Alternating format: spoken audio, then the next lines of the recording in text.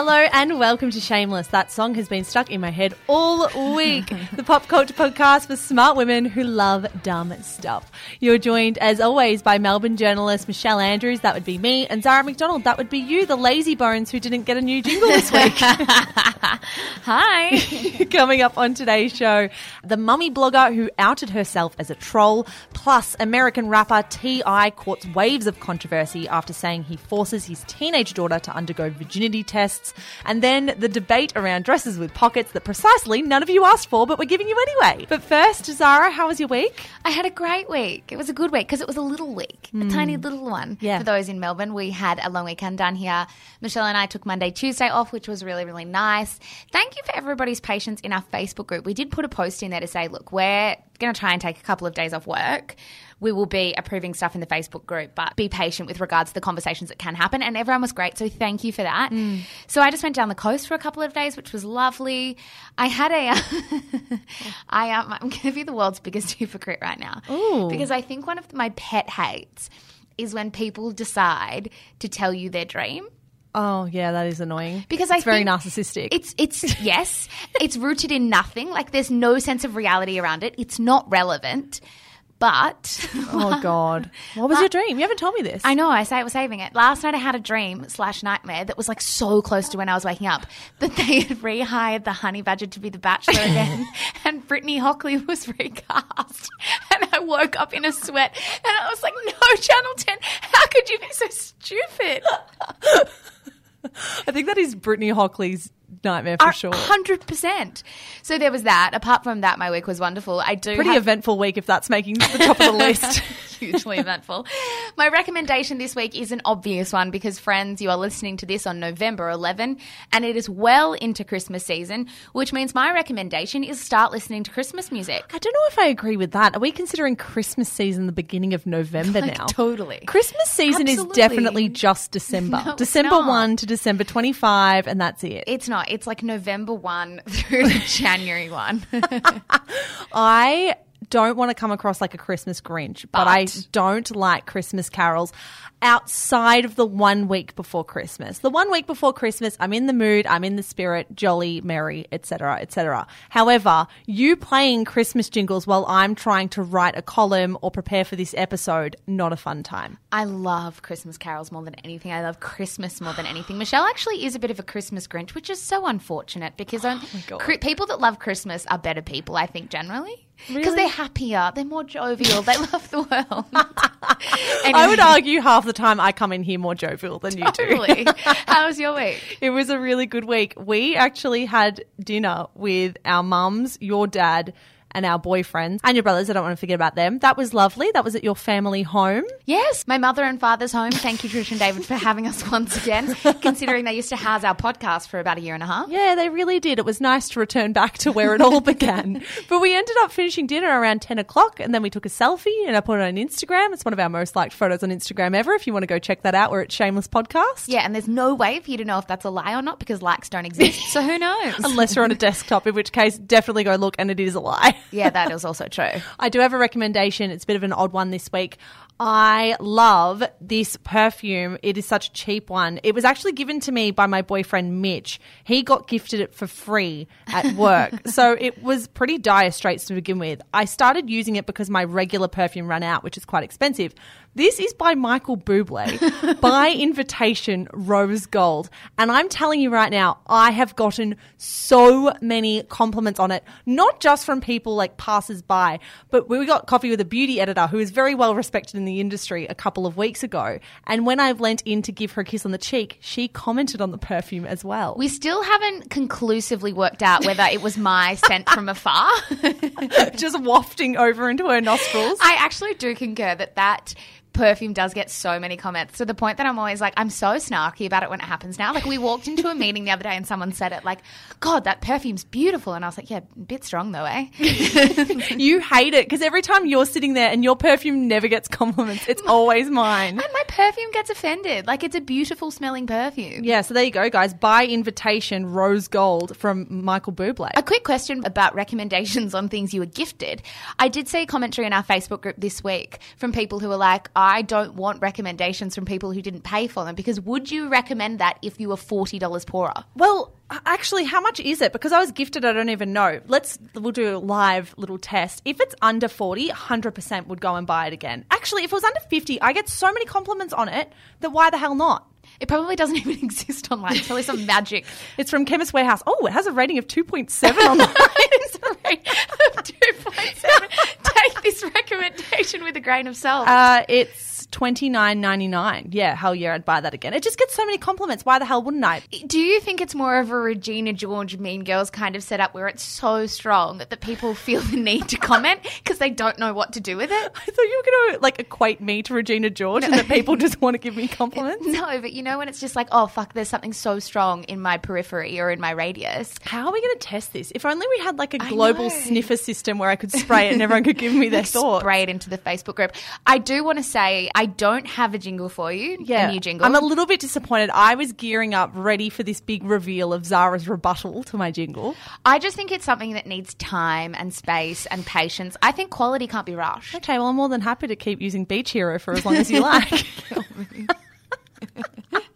Anyway, let's get into it. We are starting today, Zara, with one of the more bizarre stories I've seen this entire year. We are starting with Clemmy Hooper, aka Mum of Daughters, admitting to being a troll about her own family. I think that summarizes it pretty well. Fucking hell. This is a crazy story. Let's go back a little bit because Clemmy Hooper is an incredibly well-known blogger in the UK. I would not be surprised if many of our listeners hadn't actually heard of her if they didn't have kids. I know some of our listeners who do have kids who spend time in that more mummy blogger sphere have heard of her. But she is one of the most well-known influencers in the UK. This is not small scale. This is huge scale. Yes, so she is known as Mother of Daughters on Instagram. She has about 700,000 followers. Her husband, Simon, is even more popular than she is. He has 1 million followers and he's known as Father of Daughters. Clever. Very clever. I mean, it works for them, clearly. I actually first came across Clemmy Hooper last year when I heard her on an episode of The High-Low, Zara. And she went on that podcast to talk about how she had recently deleted Instagram because the trolling she was receiving was so catastrophically bad. Yeah, so she was accused early to mid last year of exploiting her daughters in order to gain influencer jobs. Mm-hmm. So was accused of using her children in branded posts, and a lot of people felt very uncomfortable about that. There was heaps and heaps of conversations on Mumsnet, which is sort of like a mums forum online, also very big in the UK, where people did accuse her of this. And that's when she was very affronted by those accusations and tried to shut down her Instagram account because of it. I have no clue when she rejoined, though. No, I think it was around this time last year, but this is where it gets fucking weird, right? She joins back on Instagram and around this time in 2018 apparently decided to join a blogging forum called Tattle Life. Now, blogging forum is actually a very rosy way to refer to Tattle Life. Tattle Life is basically a trolling platform that allows trolling to happen on a mass scale to many, many individuals. Yeah, it's really interesting timing, actually. I think the first time I ever came across Tattle Life or heard about what it was when the UK journalist Sally Hughes. Now, for those who haven't heard of Sally Hughes, she is also quite a well-known journalist, beauty journalist over in the UK. She has a really popular podcast, has written some amazing books, and she posted a video to Twitter, which I was enthralled by, and not in a good way, where she spoke directly to the camera with a written statement. It went for 10 minutes about how this forum had ruined her life, that there was a cluster of women who had tried meticulously to take her down. And we're not just talking about nasty comments on the internet. We're talking about very measured, decisive ways to bring her down, posting links to her family, her address, denigrating her friends, denigrating her relationship, her strained relationship with her late parents, really gross, aggressive stuff. And she said she had been traumatized by the entire thing. So I think that's really important to know the background on what Tattle Life is and what it does to people. It's beyond caustic. And there is currently a petition with 25,000 signatures to actually have Tattle Life banned from the internet and deleted in its entirety. That's the level of nastiness that we are talking about. So Clem Hooper joined this blogging forum. She says anonymously under a pseudonym. What was the pseudonym, Zara? I think it was Wanderlust. It was Alice in Wonderlust. Alice in Wonderlust. To what she says, defend her family via this anonymous account.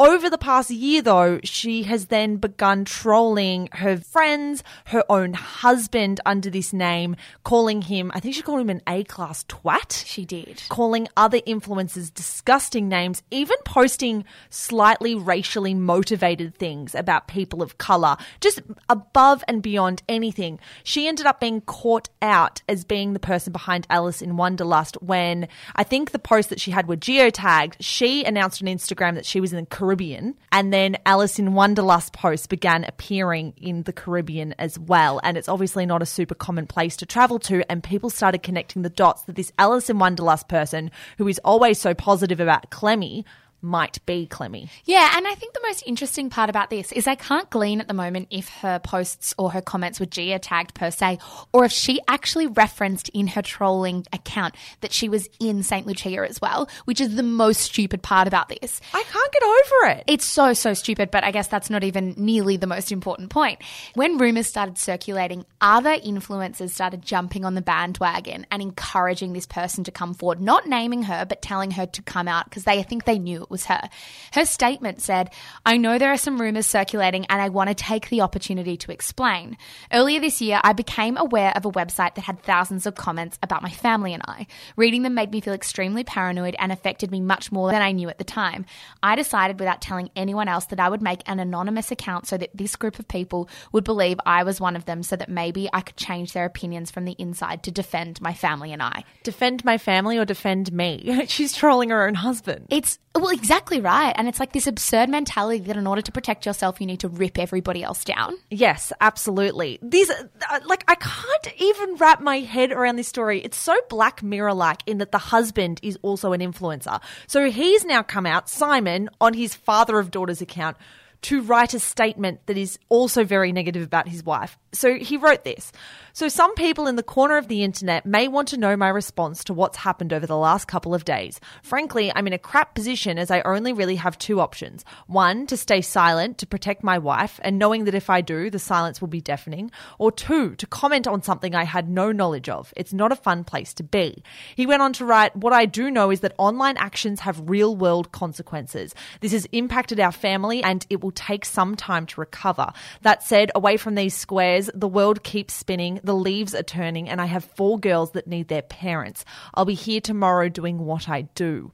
Imagine finding out that the person who has been trolling you was in fact the person you go to bed with every night and sleep next to. And it's strange how she would probably justify it. Because if that was me and I was trying to justify it, I would say to my husband, "Oh, I was trying to throw them off the scent. That's why I threw you under the bus too." She didn't throw herself under the bus in order to protect herself. Wouldn't that be the first thing you would do? Think, absolutely. I'll go for myself, not go for my husband. And it actually does make you think if there was sort of undealt with resentment that she was actually dealing with through this account. Well, her husband has more than double the following almost than she does. And I wonder if there's something there that she is resentful for her husband being more successful, particularly given she only works as a midwife 1 day a week and this is her job outside of that. Her husband has a full-time job and this is his side hustle. So I wonder if that's a source of marital tension. And added to that, he didn't start his account before hers. His is a spin-off of hers, which would hurt, but that is a by-the-by.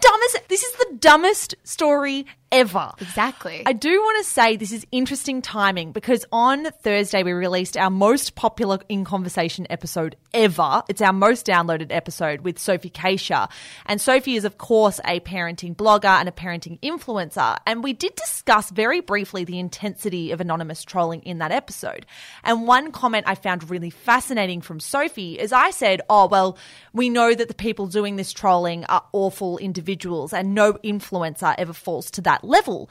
And Sophie had a little comment that maybe we should have extrapolated on Zara, where she said, "Actually, no, I know of influencers and I know of people in the sphere in Australia who do the trolling." And I just think that is so fascinating that maybe it's not just Clemmy Hooper. In fact, I would put money on the fact that it's not just Clemmy Hooper. And while I find that point curious and interesting and very sad. I think the thing I struggle with in these conversations is not just how horrific acts like this are, because that much is obvious, but how I think it distorts our more general idea of what trolling actually is. I don't think we ever have conversations about who trolls actually are or what they do beyond the unmasking of people with fake accounts. I would argue a far more regular kind of trolling isn't people creating fake accounts to target others with decision and malice, but people who say nasty enough things beside their names who would never consider themselves trolls. It's funny because we've had a few people comment on things that we've done under Shameless Media in the past, and they often write quite acidic things online, and then they always followed up with a comment like, oh, well, that's just my opinion or just my take. I won't say anything more. But those people are kind of trolling by design of being so negative and so nasty to another person online, and feeling the need to even write that out and put it into the public domain, I think is a really interesting decision. I agree with you. I find it slightly upsetting that the reality is that the average troll is not some sad sack sitting behind a computer with no friends deciding to troll because they've got nothing better to do with their time. Really, the troll might be the average person walking among us. A survey of Americans found that more than a quarter of the population admitted to writing malicious online comments. Do you think it's the title or the word troll that throws people off? Because I think we've framed trolling and trolls as people who are wired differently to you or I, that they exist differently, who exist in dark corners of the internet, who live in dark rooms, who are typing away on like blindingly fluorescent desktops. Yeah. But in reality, it's exactly as you say. They're on the train next to you typing on their phone, and we don't actually picture that image of a troll.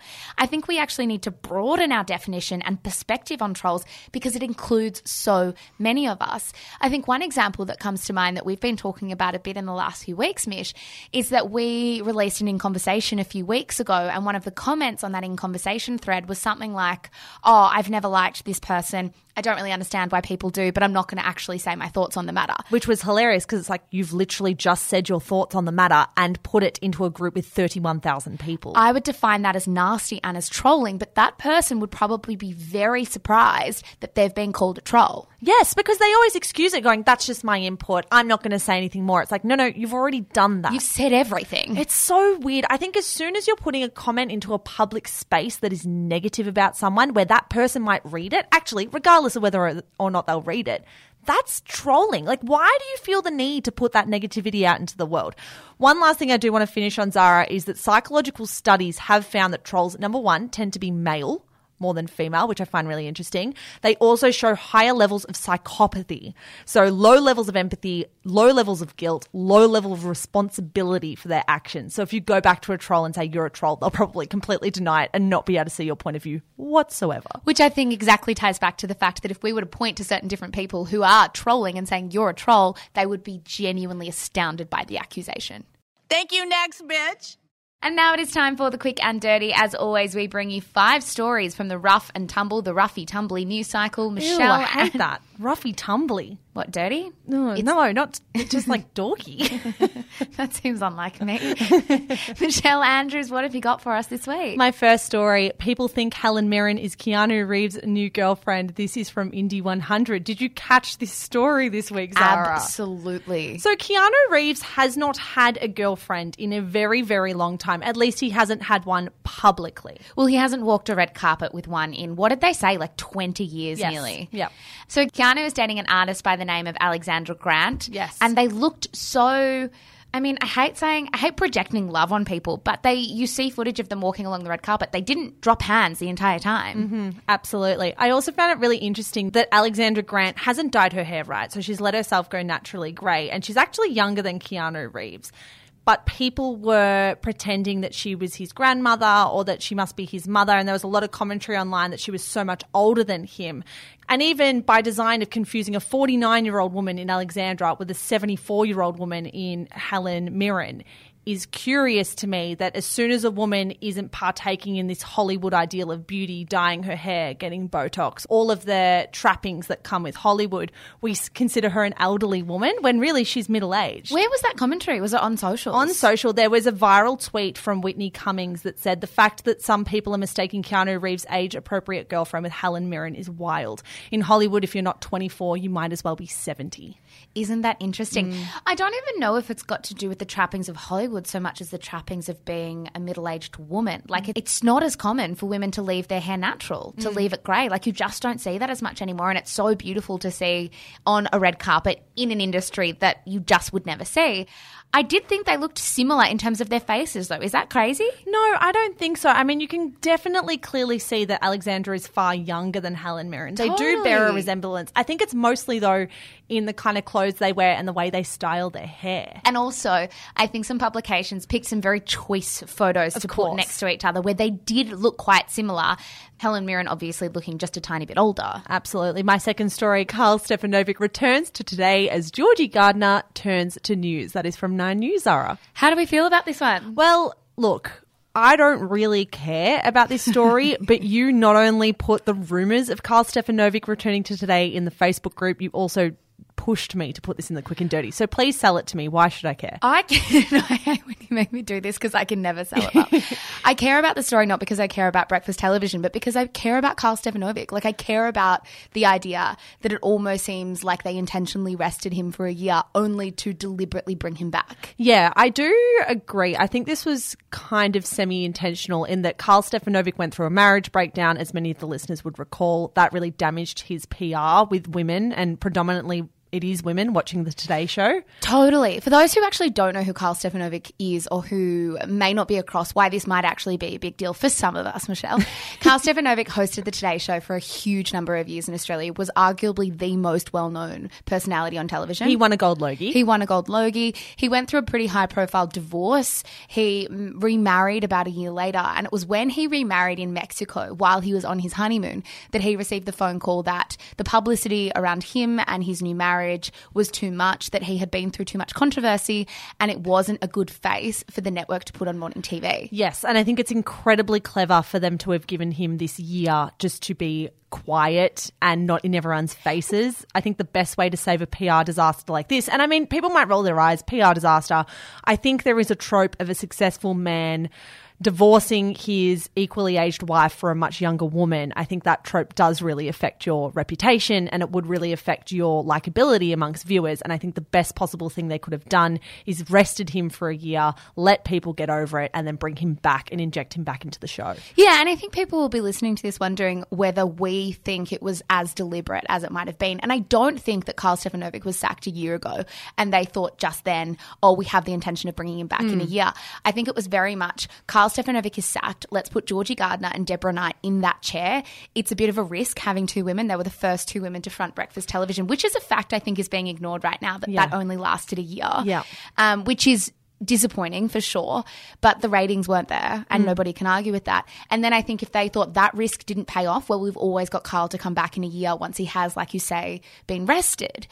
There were reports from the Daily Telegraph this week as well that he is taking a $1 million pay cut for this job, though that said, don't cry too many tears for Karl because he was on a reported $3 million package. The tiniest violin in the world is playing right now. Interestingly, what the Daily Telegraph reported was that the $1 million pay cut came down to a $1 million image bonus that the network were going to give him if he kept his image, quote unquote. What? Isn't this strange? An image bonus. This is what they're calling it. The Daily Telegraph have called this an image bonus, and that's how Channel 9 can justify the $1 million pay cut, because they argue that the network could withhold that $1 million if Stefanovic failed to achieve standards expected of him. How do they, I would love to know how you measure the image bonus. How do you measure that whatsoever? It's like you've been in too many headlines. You can take that pay cut. Do you reckon they could measure it by Daily Mail headlines? Totally. Paparazzi photos of you kissing a woman on a yacht. Well, he hasn't been anywhere. Yeah, he hasn't even been in pap photos. Alison Langdon is co-hosting with Stefanovic, which people also aren't really mentioning. She's a very strong talent in her own right,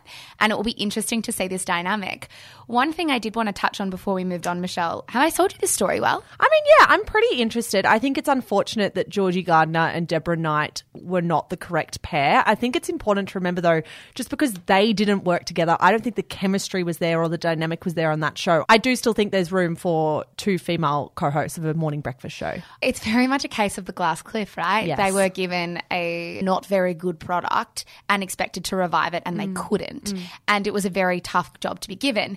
What I was going to say before we rounded this out was I found it interesting. In the last year or so, obviously, Channel 9 has bought out Fairfax, and there was a lot going on Twitter around the fact that the weekend newspapers, the Sydney Morning Herald, ran with this Today Show opening on the front cover of the paper while New South Wales was shrouded in bushfires and someone had died. Interesting. And I think there's a lot of discontent and disquiet about that fact, because I think a huge concern about Channel 9 buying the Fairfax papers was that sense of independence, and it's a pretty staunch message they're sending if they're willing to put Carl and Alison's face beyond images of the bushfires.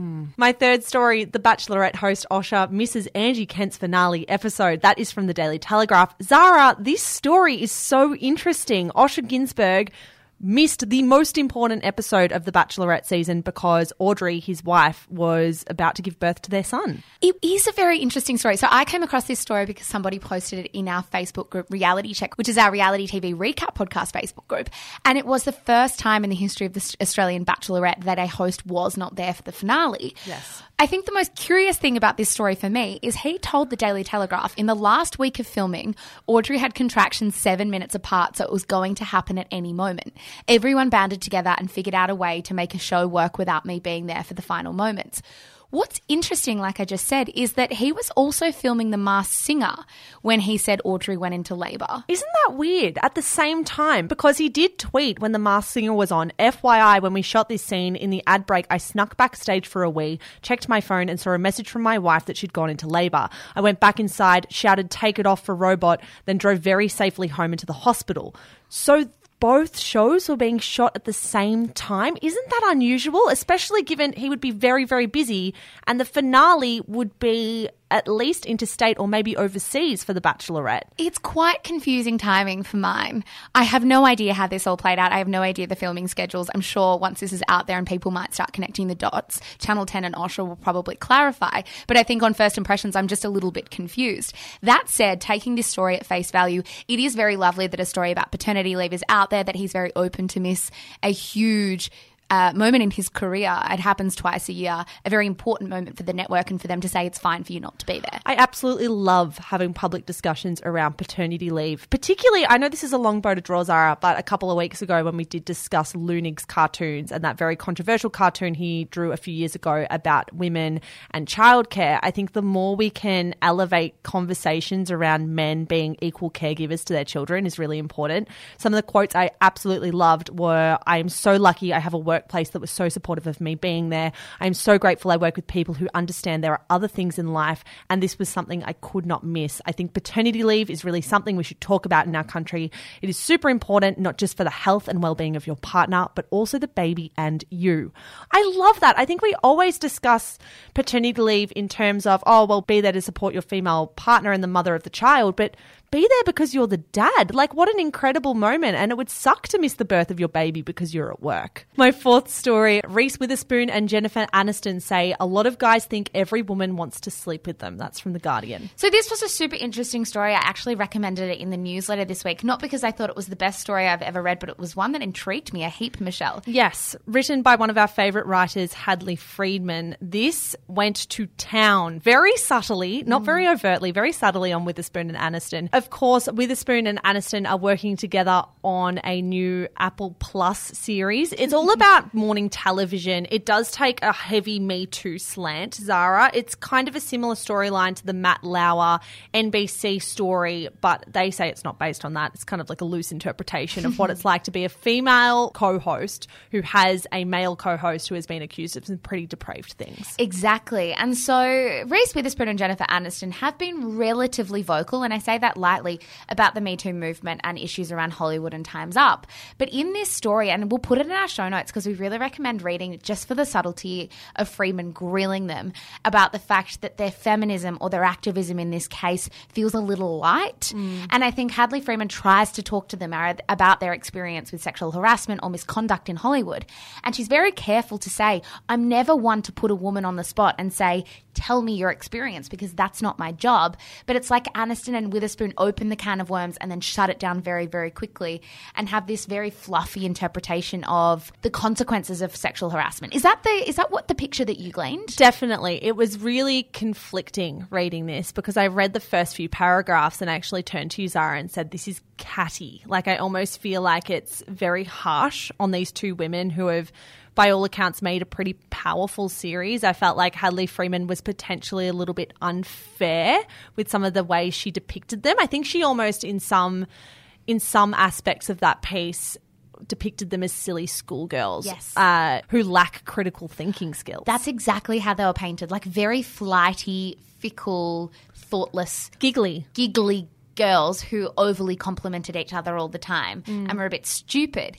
I also felt conflicted because I'm always generally conflicted about this idea of light activism. It's kind of our lives. A light feminism, because it's like, well, this still serves a purpose. Does it need to serve every single purpose? And I'm not going to get the answer right now. But does it have to think critically all the time? And if it did think very, very critically and had heaps of nuance, would it reach the masses in a way that a show like this is? I don't know. I don't know either. I loved the piece, don't get me wrong. I think Hadley is an amazing writer. I'm not sure if this was entirely fair. It was also quite short, which really struck me as interesting because as I was reading, I'm like, okay, this is going to be quite a meaty analysis. But I gleaned that the interview itself was very short and she didn't have much to go off. And for that reason, it probably informed her tone throughout the entire piece. Well, for that reason, the conversation was probably very surfacey too, which informed much of what she wanted to say. Yeah, my last headline for today's Quick and Dirty: perfectly labelled containers, a turntable for spreads and a secret snack drawer inside Beck Judd's very organised kitchen pantry after she hires a company to tidy it up. That is from Daily Mail. That is a fucking tongue twister. I know, unlike them. Hey, we are secretly obsessed with Beck Judd's, or not so secretly now, Beck Judd's upcoming renovation. It was so funny. I said to you the other day, I have been a long time fan of Beck Judd's The Style School. And I say long term, like I was there for her first ever Paran renovation. She's done 4 series of this. Yes, I'm no bandwagoner on this. I'm a bandwagoner generally. Look at you wagging your finger around in the air. But not on Beck Judd's Style School. She's recently renovated her house and it looks amazing. But I think she's sold the rights to the renovation reveal to 9 Honey, which means that they have to produce videos around it and it's all going live mid-November.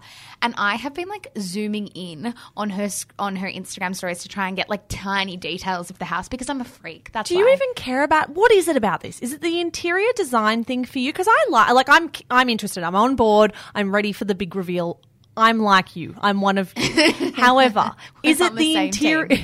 Is it the interior design aspect or the Beck Judd influencer, glamour, glittery celebrity aspect? I would say 80% interior design. I want to see what she does with it. Since when have you liked interior design? You're going to throw that at me. Since always. I have interests you don't know about. Name one cool place to get interiors from that isn't IKEA. Greenhouse Interiors is an Instagram account that Becca always tags. I'm such a freak. I know actually obscene amounts of information about the Style School. Give me something else. About what? Give me a tidbit.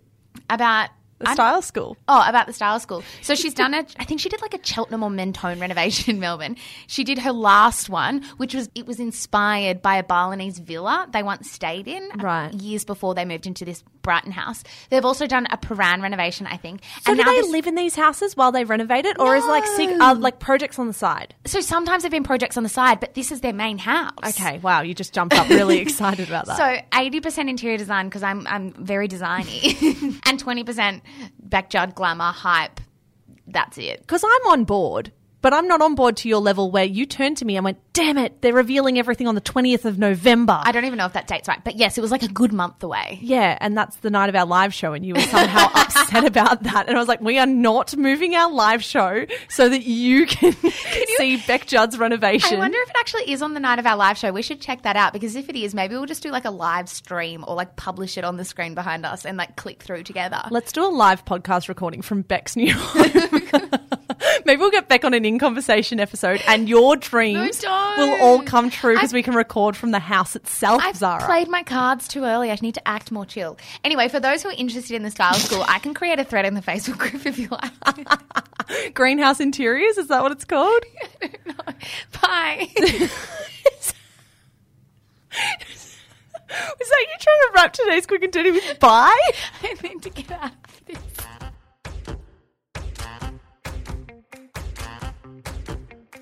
Coming up after the break, the rapper who seems preoccupied with his daughter's hymen, and then a debate on the merits and shortcomings of dresses with pockets. But first, a word from today's sponsor.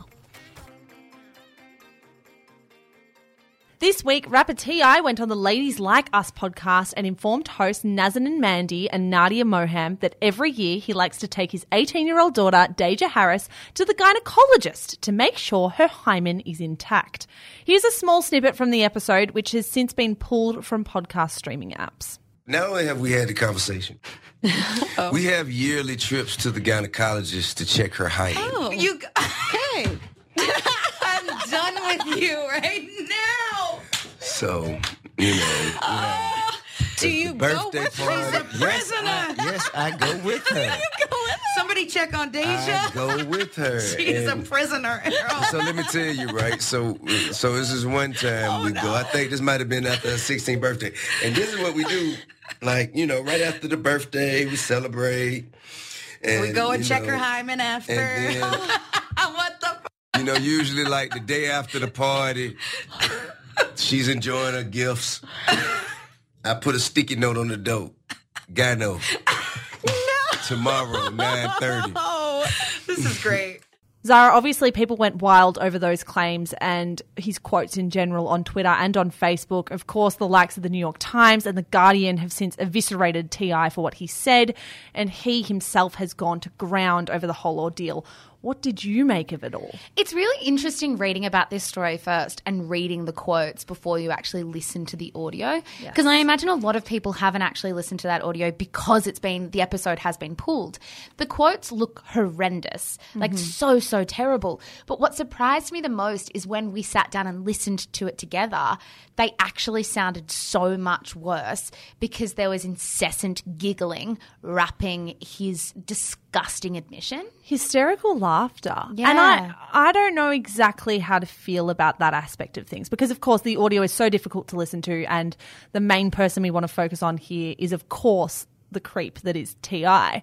However, the laughing from the female interviewers over the top of him was borderline abhorrent. I know that you can be shocked and I know that you can be caught off guard with things like this, and I am one who will always put my hand up and say I don't always react in the moment when I'm put on the spot with things like this the way I would like to.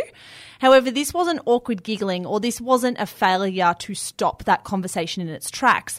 This was almost pushing the conversation forward, making it okay, making him feel comfortable for something that is disgraceful. Well, that's exactly what I think. I think they ended up creating a safer space the more time went on for him to continue telling that story.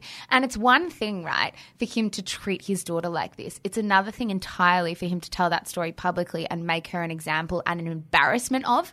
I mean, part of me is glad that the story is public because I think he can get a sense of how horrific his own actions have been, and his daughter can feel supported. But she's had to be the example out of this.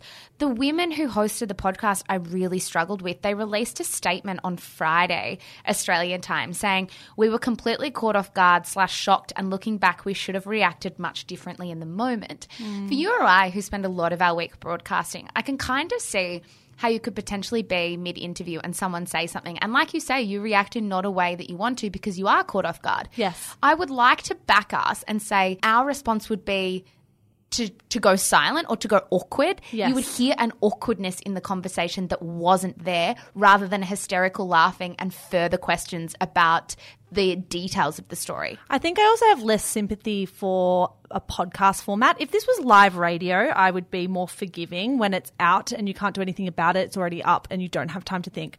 With a podcast, Zara, and with what we put out, we have that reflection period where we record something, we go away, we listen to it with fresh ears and we edit everything ourselves. I know that they might have a different setup. It might be an editor listening. Regardless, there are a series of mistakes that have been made here to let this go public. But I agree with you. I'm happy that it has, in that this man is going to be held to account and he's going to be very rightly lambasted for what he said. But on the flip side of this, if you scroll through Deja Harris's Instagram comments, I feel sick for her. There are so many men talking about her hymen, talking about her vagina, talking about her sex life now. And I think the fact that her father went on a public platform and discussed her body and her sexual history in this way is disgraceful. And I know this is like a very heavy topic to talk about, but it's just beyond belief that this man is the father of 6 children and thought it was appropriate to go on a podcast and discuss his 18-year-old's hymen. It feels like it's years ago. Like, I genuinely can't believe it's happening in this kind of year. For context about the process itself, like the virginity test itself, the World Health Organization called it a violation of the human rights of girls and women and noted that the practice can be detrimental to women and girls' physical, physiological, and social well-being. Jen Gunter, who is a pretty high-profile American gynecologist who you might have heard her name because she's the one that very famously takes on Gwyneth Paltrow and all those vaginal jade eggs, tweeted, "The hymen is no virginity indicator. 50% of sexually active teens do not have a disrupted hymen. The hymen is often very flexible."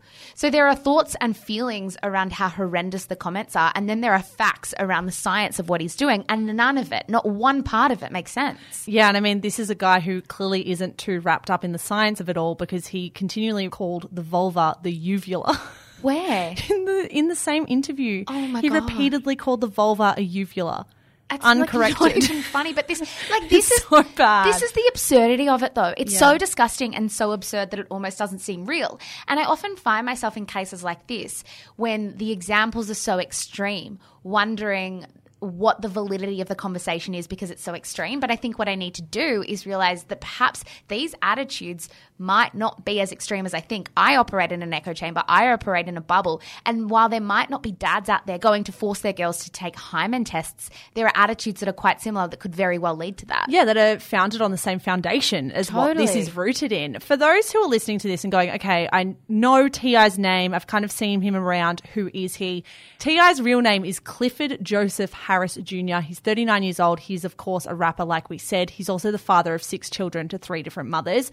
He is known best, Zara, for his smash hit, your favourite phrase, smash hit Whatever You Like, where he ironically raps so graphically about sex that I will not even include the lyric here because my grandmother listens to this podcast. But that's the interesting parallel and the interesting dichotomy at play. That this is a man who apparently is not comfortable with his daughter having sex outside of marriage or sex whatsoever, yet is willing to rap about women as objects and objectify them at every turn. How do you feel about that hypocrisy, not just in this case, right, but in hip-hop in general or in rap in general, because it doesn't feel like a necessarily isolated incident? No, I think it's so common to feel like the women in your circle and the women who are your daughters or mother or sisters, whatever, are somehow on a different plane to women that you just meet out on the street. You only have respect for the women that you know personally. But is it a respect thing? That's what I keep coming back to. I wonder if it's actually a respect thing or just a possession thing,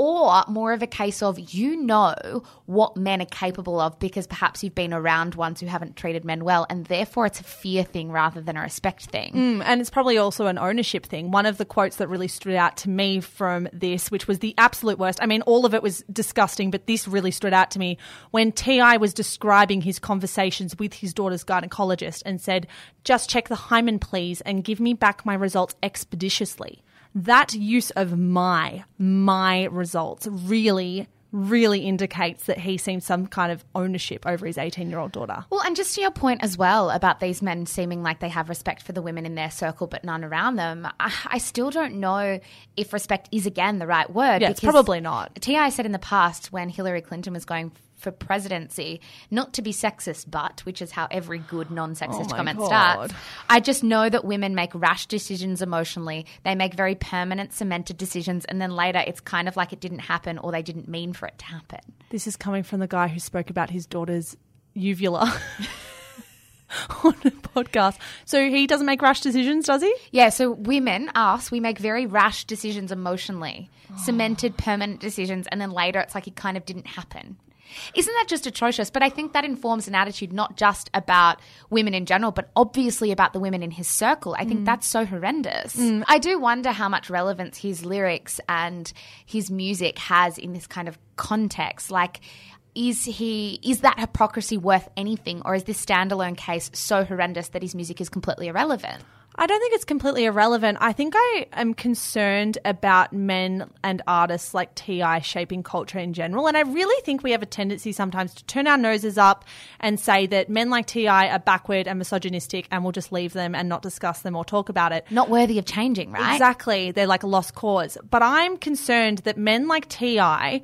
have these thoughts and these feelings on the world and women's place within it. And those thoughts and feelings are bleeding into our culture again and again and again. Every time one of his music videos appears in the gym or his song plays on the radio, we are being infiltrated with these sexist views. If you go back through his music and you read what he thinks about women, he is misogynistic. Like, point blank, no way around it. This man is misogynistic. One lyric from another song is, "I never fuck a bitch if she don't do her hair. No more. You won't get no dick if there's a bush down there. Girl, I should see nothing but pussy when I look down there." We often downplay lyrics like this as being irrelevant or not important, and men like T.I. as being irrelevant as well. But he shapes culture. Artists, and particularly artists with huge platforms, this is a man who streamed tens of millions of times a month, is shaping how other men and other women see themselves and see the world. And I really don't think we can underplay that. I agree with that. I think his words definitely matter. I think his attitudes definitely matter. I think it's so easy when we look at lyrics so aggressive like that to see them as almost mutually exclusive to how we live. But I think the reality is language matters. Like, the words that men or boys or even young girls might be singing to describe women, just the idea that women are sluts or bitches, like, that has to be in our vernacular somehow. That has to be in our vernacular somehow.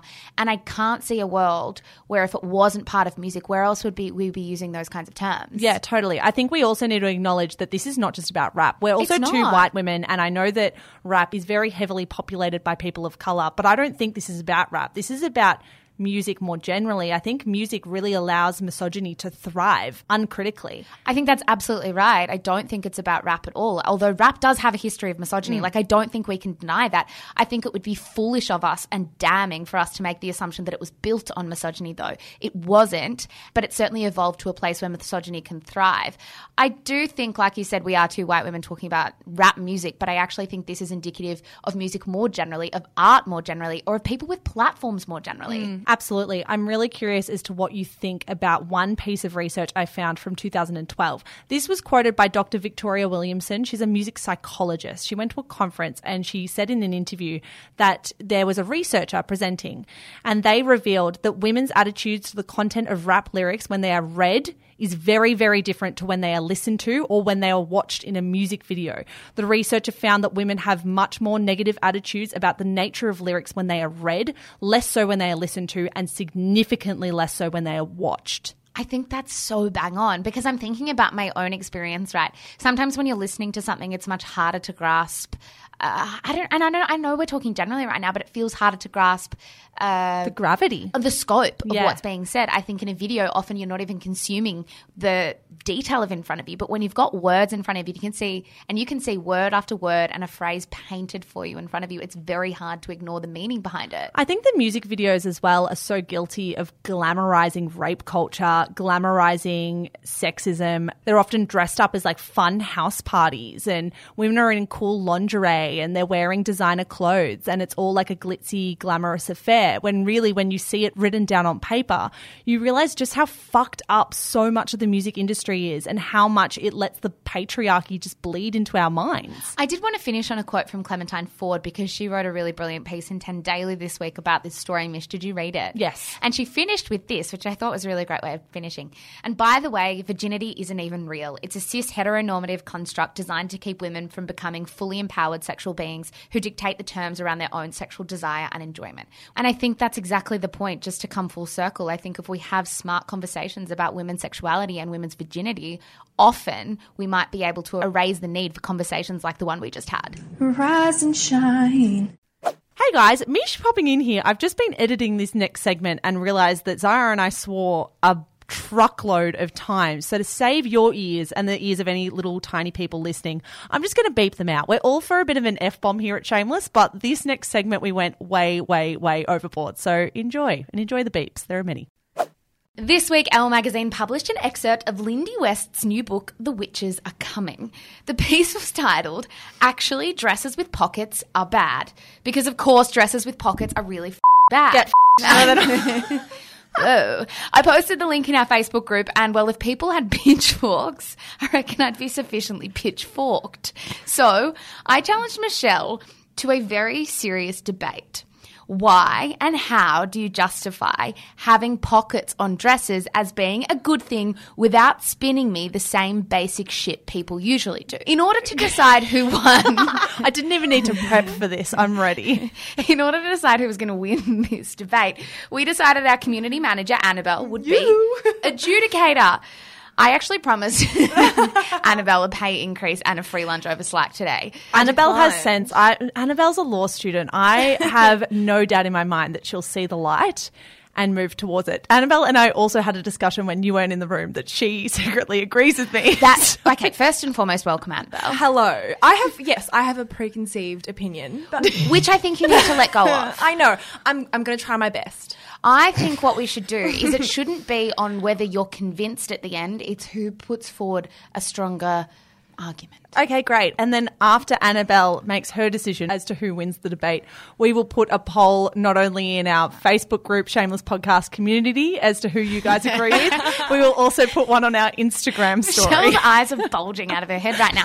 Okay, fine, we can do that. But might I reiterate, it is not whether you agree with the person, because I understand I'm in the minority. It's who had a more convincing argument. Can we just remind everyone what the debate's actually about? The debate is about whether pockets on dresses are bad. I am for pockets on dresses are bad. I am against. Pockets on dresses are delightful and I love them. And I'm Annabelle, supposed to be neutral, apparently. You are meant to be neutral. Might I ask before we really get in today what your judging criteria is?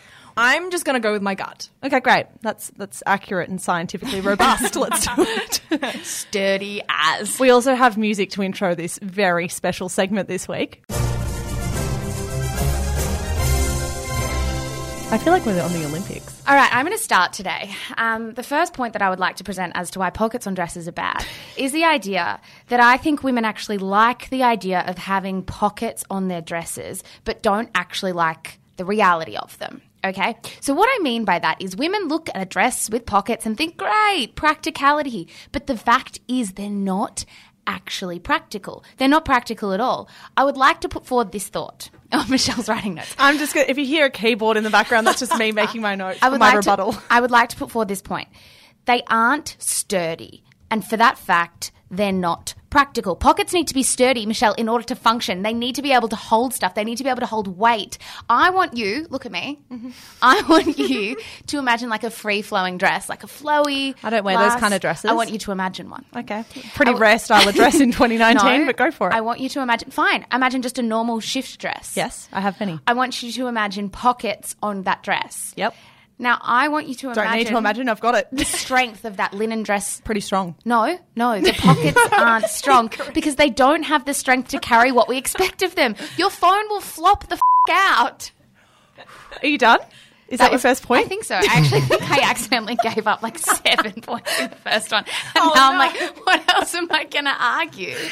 Do you reckon anyone listening to this can tell that nobody at this table ever did high school debating? Yeah. Before we sat down to record this debate, we literally had to Google what the opposition team is called because Zara was like, I'm affirmative and you're the opposition. I'm like, that's not it. It's for and against. My rebuttal to you, Zara. First of all, very valid opinion that flowy dresses not built for pockets. Very totally agree. manipulative. Would you agree that you would rather have the option? I would rather have pockets there and go without them and not use them and bring a handbag than not have the option to hold anything on my body, Zara McDonald. Therefore, pockets that go unused are far, far better and more ideal than non-existent pockets where I don't even have the option. It's not your turn to rebut yet. Shut your little mouth. Now, I knew that you were going to take this debate down an illogical, ridiculous path where dresses with pockets look silly because they're weighed down and they don't hold anything we need of them. I know for a fact when we go out together, you bring one thing, a phone that is linked to Apple Pay where you can pay for everything. You don't even need a wallet. You might have a set of keys and that's it. Are you trying to tell me that a linen dress with pockets, stop dancing, you don't have a point that can come back to this, that you couldn't hold a phone, an iPhone in a pocket in a linen dress with a set of keys in the other one? Because I do it regularly and I think on a night out on the town, which is something that should never come out of a 25-year-old's mouth, a night out on the town, I want to have the option of not having to bring a bag. They hold me back and I don't want that and I want my pockets, and if I don't use them, that's fine, but I need the option there. Okay, a couple of things. Your entire point just then was structured on the basis or an assumption that I only ever bring my phone, which is incorrect. Think about my little lip gloss, my keys, my other stuff. Your entire point was based on an incorrect fact, and that fact was that I only ever bring a phone out. So I'm just going to put that to the side.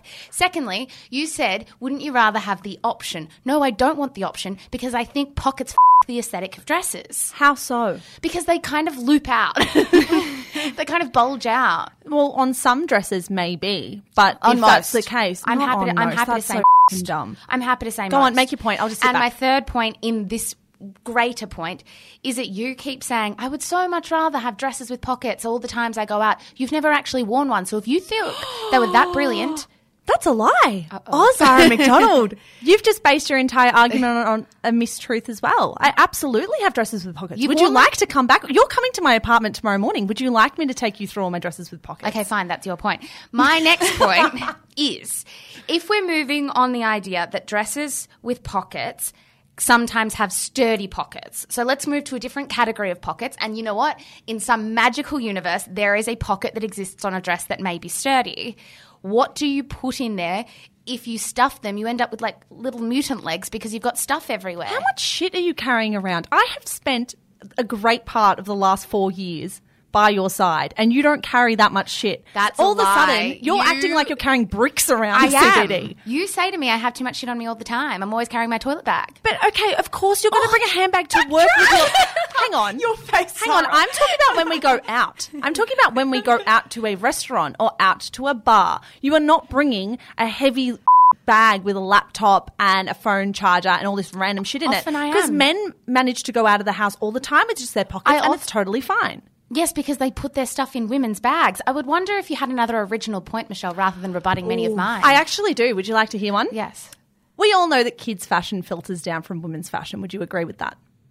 We all know it's true. You don't even need to agree. I want my future daughter to be able to carry around her little figurines and her toys and whatever the she wants to carry around. And if we start getting rid of pockets on women's clothing, we know very well that will then filter down to kids' clothing and they'll be taken out of little girls' dresses. And we have fought for so long for pockets to be in women's dresses. This is about feminism and progression You know what? and the future, and I want my daughter to be able to put her figurines in her fucking dress pockets and be done with it.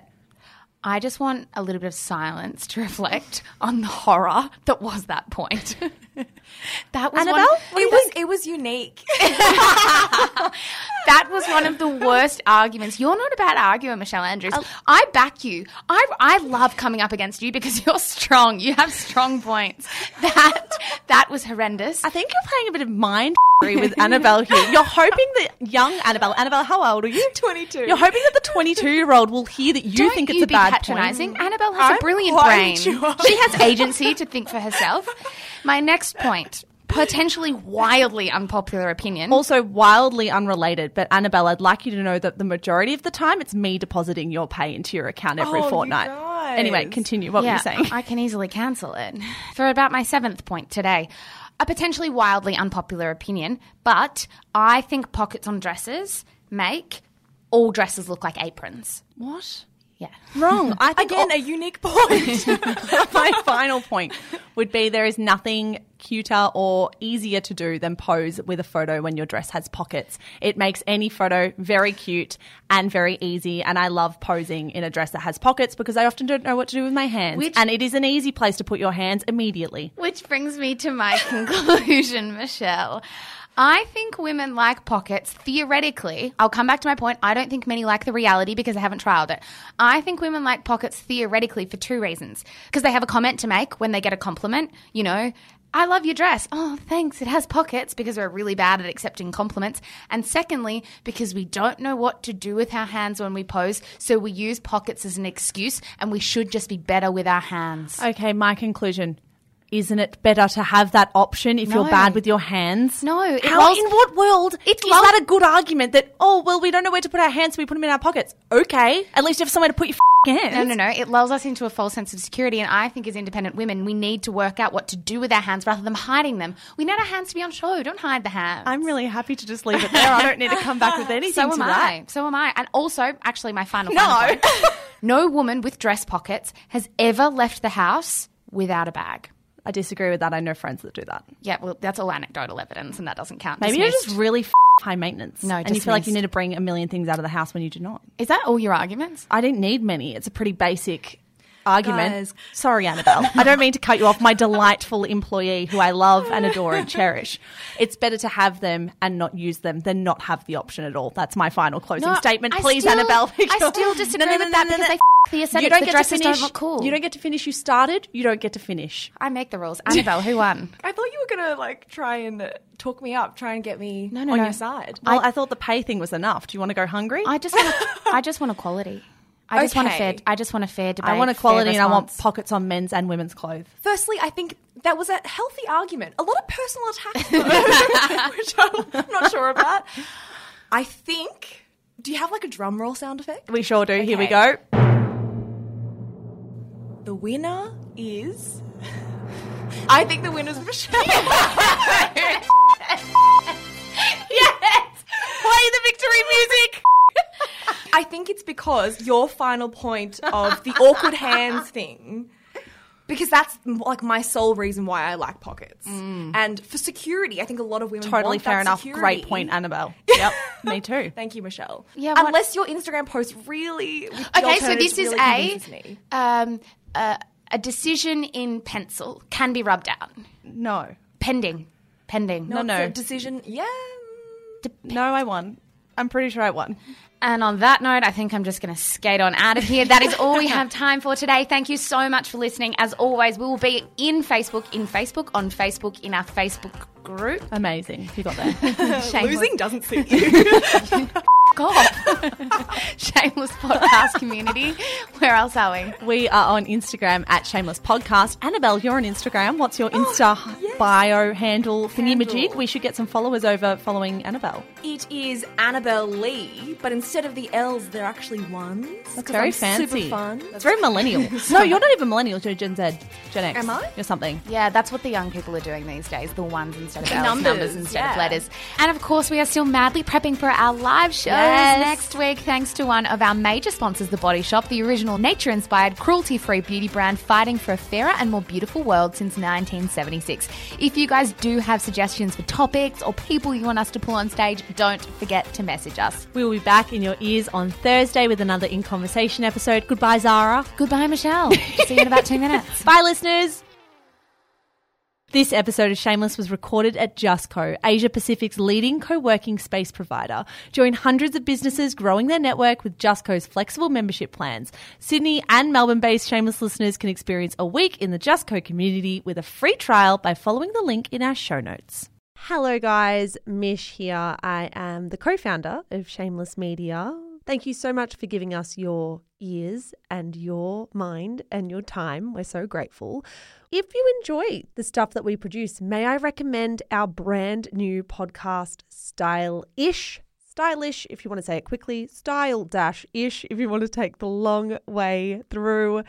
It is our podcast for all things fashion, brand, business, and beauty. If that is in your wheelhouse, if you care about style content, you will love this show.